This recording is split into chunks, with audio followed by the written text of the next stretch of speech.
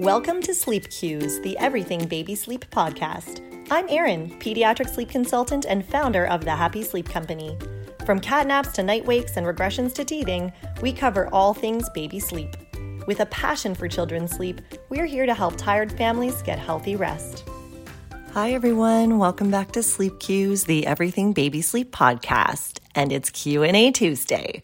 So we are going to cover a bunch of questions that I received this week, mostly in my DMs on Instagram. And here's a little secret. There are two main things that are going on with baby sleep if we are seeing challenges with baby sleep. Two main things. One of them is sleep crutches. So if we are finding that baby is waking up many times at night, only having short naps, it's often as a result of having been rocked to sleep or fed to sleep or having to have had a pacifier replaced to go to sleep, bouncing on a yoga ball to get to sleep. You've heard me talk about all of this stuff. Those are what I would call sleep crutches. And while they can be helpful in getting your baby to sleep, they can also be a bit of a hindrance in your baby learning how to get back to sleep independently every time they're in a light stage of sleep and wake up.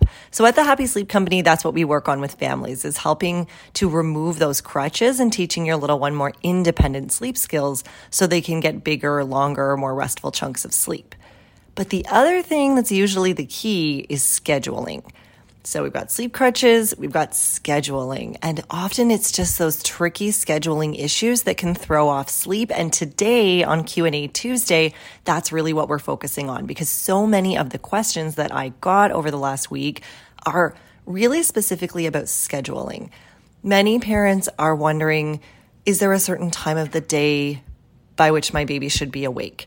Is there a certain amount of time after which I should cap my baby's nap? What is a good range for bedtime? These are all really important questions because they can be very helpful in making sure your baby gets the right amount of sleep, has the right amount of what we call sleep pressure. So scheduling can be really important and really helpful to your baby's overall healthy rest. So let's dive into the questions for today and talk about that because so many of them are about scheduling. First one.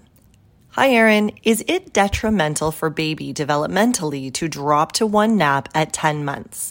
She's been fighting the second nap recently and sometimes the first. So the last 4 days we've done one nap. It's worked well. It's 2.5 hours long and she still sleeps through the night. It's the same amount of hours of sleep that she was getting before.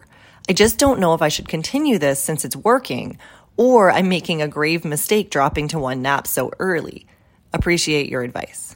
You always got to do what works best for you and your family and your baby and what you as a parent feel is best. I generally find that children do best with 2 naps per day until around 16 to 18 months and at least until 12 months. In response to this question, and I told this mama this, I have to tell her that in general, I would not see a child this young continue to have a ton of success with only 1 nap per day. What I often find when children drop to 1 nap quite early, around 10, 11, 12 months, is that it goes fine at first, but what we don't see in the background is that baby is building up sleep debt. They're not getting enough sleep, or they're getting the same amount of sleep, but they're having too much awake time to get there. And that's often the key. So for this mom, what I told her is, can you keep doing this because it is working for your baby? Absolutely. Can you keep doing this and it will continue to work for your baby and they'll never look back to 2 naps and you'll just be able to stay on this 1 nap schedule? You certainly could. We don't have a crystal ball. We don't know for sure. However, I did have to caution this mama that I would be concerned that what may happen over the next few weeks or the next couple of months is that she starts to see nighttime wake-ups. Really early morning wake-ups, shorter naps. These are the things that usually result from a baby being overtired. And I would suggest that a 10-month-old who's already having 1 nap per day is getting overtired. They're having too much awake time in their day between their sleeps, and that often builds up that debt. The most important thing about what this mom said in her question is baby still sleeps through the night. It's the same amount of hours of sleep that she was getting before. And this is the part that I feel like kind of tricks parents into thinking that going down to 1 nap really early is fine. If my baby is 10 months old, and she normally naps for an hour in the morning and an hour and a half in the afternoon, but I'm going to switch her to one nap, and that one nap is 2.5 hours long, was the same amount of sleep. What's the difference? The difference is the amount of awake time your child has to handle in order to get to her nap, and then the amount of awake time she has to handle in order to get to bedtime. So with a one nap schedule, if your child wakes up for the day at 6 a.m., she has to make it all the way to noon for that nap, because we want to balance out the day and have the nap right in the middle of the day if we're doing a one nap schedule. And then she has to get from, 2:30 in the afternoon until whatever your bedtime is, again without sleep, probably too many hours of awake time for her age. And that's where that debt starts to build up and your child starts to build up that overtiredness. So at the end of the day, I can only give this mama an answer that would apply to the average child. The average child does best with 2 naps per day at 10 months of age. And these are the things on average I would see if a child drops to 1 nap too early. But if it's working for her child, she could continue to work on this and maybe consider going back to 2 naps if she does start to see it negatively affect her child's sleep. Maybe her child will be the one that this doesn't occur with, that just continues to thrive on a 1 nap schedule from now well until toddler and preschoolerhood. And that could be, not every child is exactly the same. So we have to do what we feel is best as parents, what we see makes most sense for our individual child, combine that with education that we've received on sleep, and do what works for our family. Next question is about a toddler. Hi, my 2.5-year-old goes to bed at 7 p.m. and right to sleep, naps around 12:30 for an hour and a half, but he's now started waking up early around 5:15, 5:30. What could be going on? I would suggest this child is actually going to bed a little bit too early, and that might shock some of you who constantly hear me on our Instagram account harp about children going to bed too late and being overtired. But there are some ages where it does make sense to do a later bedtime than you've done in the past. And 2.5 years old, 3 years old, that's around that age when we're actually going to start to see a later bedtime as long as your child is still napping. So if a 2.5-year-old is napping for an hour and a half, that's a great nap. I would actually normally cap the nap at an hour and a half for a 2.5-year-old to make sure that they're not getting too much daytime sleep.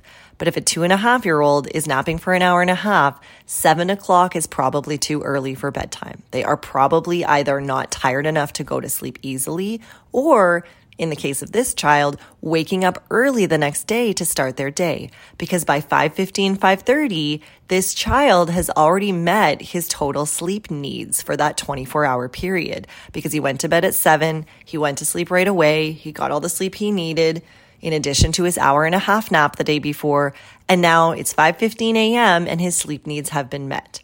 So I would suggest that this child go to bed closer to 7:30. For a 2.5-year-old with an hour and a half nap, 7:30 is generally quite an appropriate bedtime.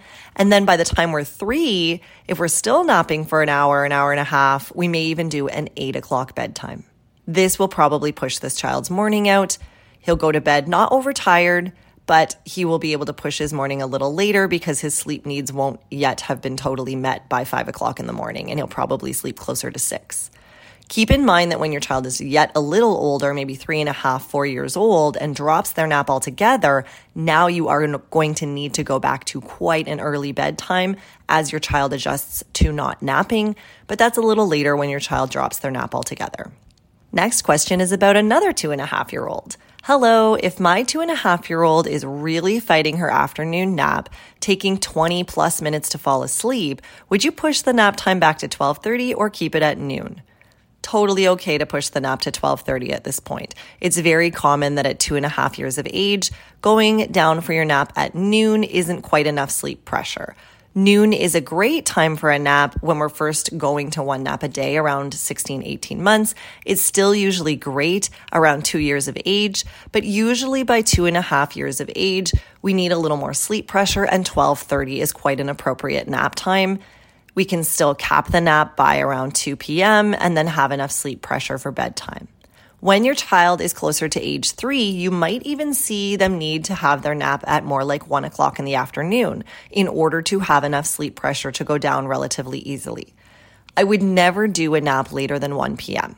Personally, I find it makes the day way too unbalanced. If we're starting to go down for naps closer to 1:30, 2 o'clock in the afternoon, we're probably going to start to see a struggle with bedtime because the nap happened too close to bedtime.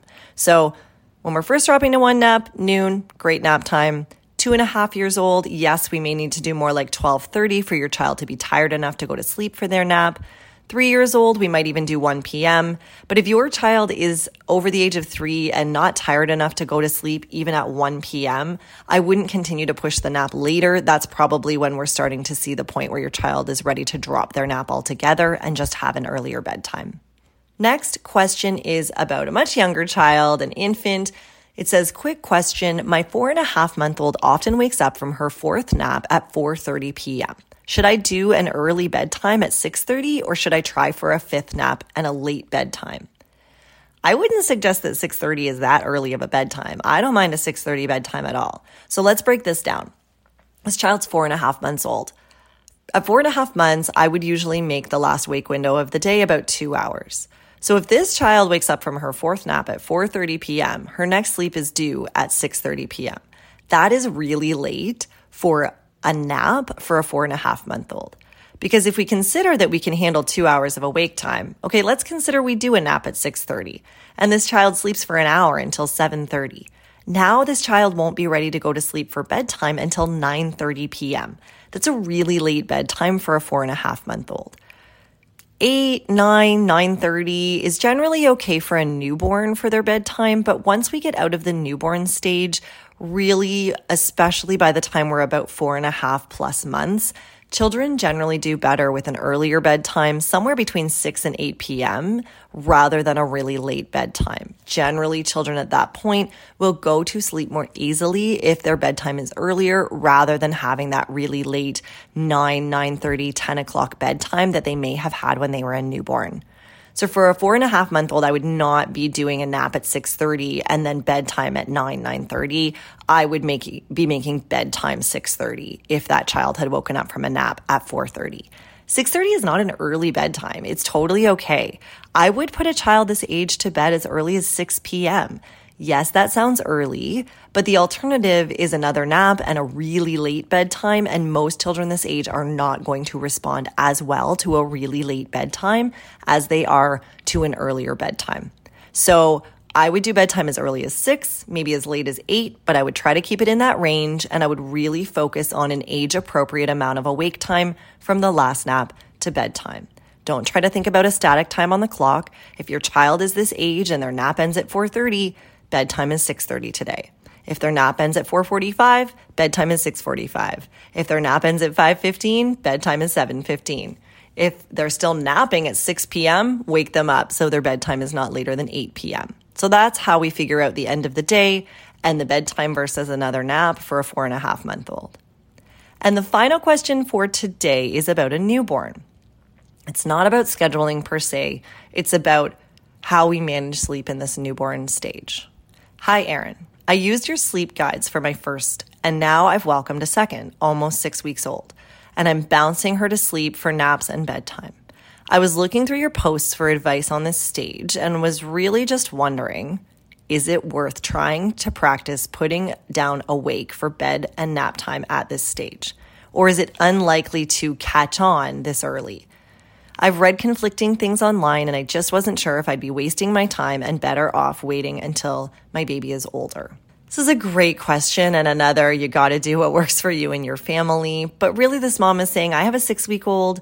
I've already really gotten in the habit of bouncing to sleep for naps and bedtime. That's what's working for us right now. Is it worth going through the effort, and it's a lot of effort, to practice putting my child down awake at this point? I would say it's probably best to just keep on bouncing for now, mama. If you are in the really early stages with your newborn, like the first days and weeks, it can be really helpful and it can be possible to start putting your baby down with their eyes open, to work on a schedule of wake, eat, play, sleep, so we're not always feeding your baby to sleep, to bounce a little to get your baby lulled and calmed, but then put them in the crib awake so they start to get used to that idea. but it's not always possible. Sometimes you have a really fussy newborn, a newborn that just will not be put down awake without being very, very upset. And that can be very, very hard, especially in those newborn stages. And we just end up bouncing all the way to sleep. We just end up feeding all the way to sleep. We just do the things that get our baby rest more easily because we're going through a lot as parents in that newborn stage.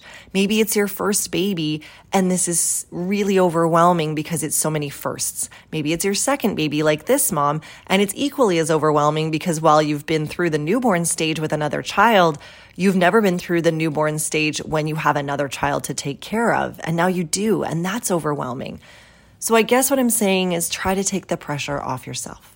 Is it possible to start some habits, some independent sleep habits in the early days and weeks? It is.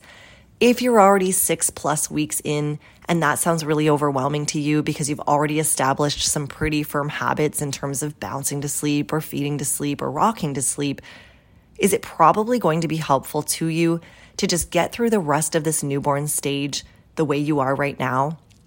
And then if you still feel like you want or need to make some changes to your baby's sleep, do it when they're out of the newborn stage and more formal sleep coaching is more age appropriate and generally more successful. You have more specific goals in mind. That is probably going to be the best answer. Doesn't mean you can't try. It doesn't mean you can't work on it. We do have a newborn guide for families. It's generally used by families in the first 6 weeks. But if you are around 6 weeks or beyond and you're still feeling like you really need some advice in terms of how to manage things when putting your baby down awake, how to manage daytime schedule, feeding and sleeping schedules, it can be really helpful. But for some parents, it can also just be really helpful to get through that newborn stage in the way that is best for you and your baby, that's getting you the most healthy, restful sleep, even if that means bouncing on a yoga ball until your baby falls asleep in your arms and then you transfer them to that crib the way this mom is doing. It can be helpful to just allow yourself to get through the newborn stage that way and then see how things materialize after the newborn stage and what sleep looks like after that newborn stage, because it might look really different at that point, and make changes then if you feel they're necessary and helpful at that point. That's the top 5 questions of the week. I hope that was helpful. Lots and lots of scheduling stuff, nap capping, bedtime timing, lots of questions about scheduling. That's really normal. We get lots of questions about that because, as I said at the beginning of this episode, there's 2 main things going on with sleep crutches, independent sleep challenges, and scheduling challenges. Those are the 2 big ones that we see at the Happy Sleep Company when families come to us for help.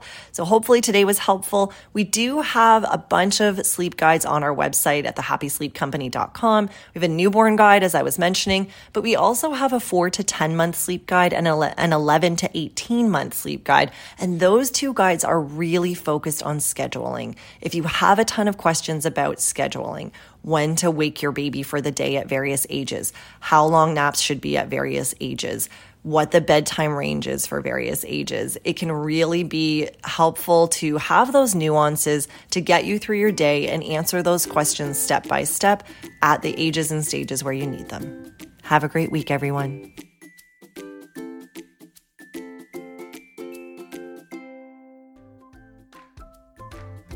Thanks for listening to Sleep Cues, the Everything Baby Sleep podcast. If you enjoyed this episode, please subscribe, leave a review, and share this episode with a mom or dad who might need some rest.